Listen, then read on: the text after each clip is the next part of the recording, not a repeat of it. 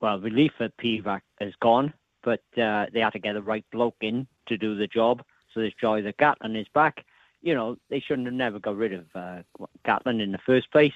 He only left because the WIU regime at that time didn't offer him a new contract. So they lost Sean Edwards, because they had this vision of playing the Welsh way, throwing the ball around. And as we know, it doesn't work at international level because the test rugby so tough. It's all about collisions. You've got to have a good set piece.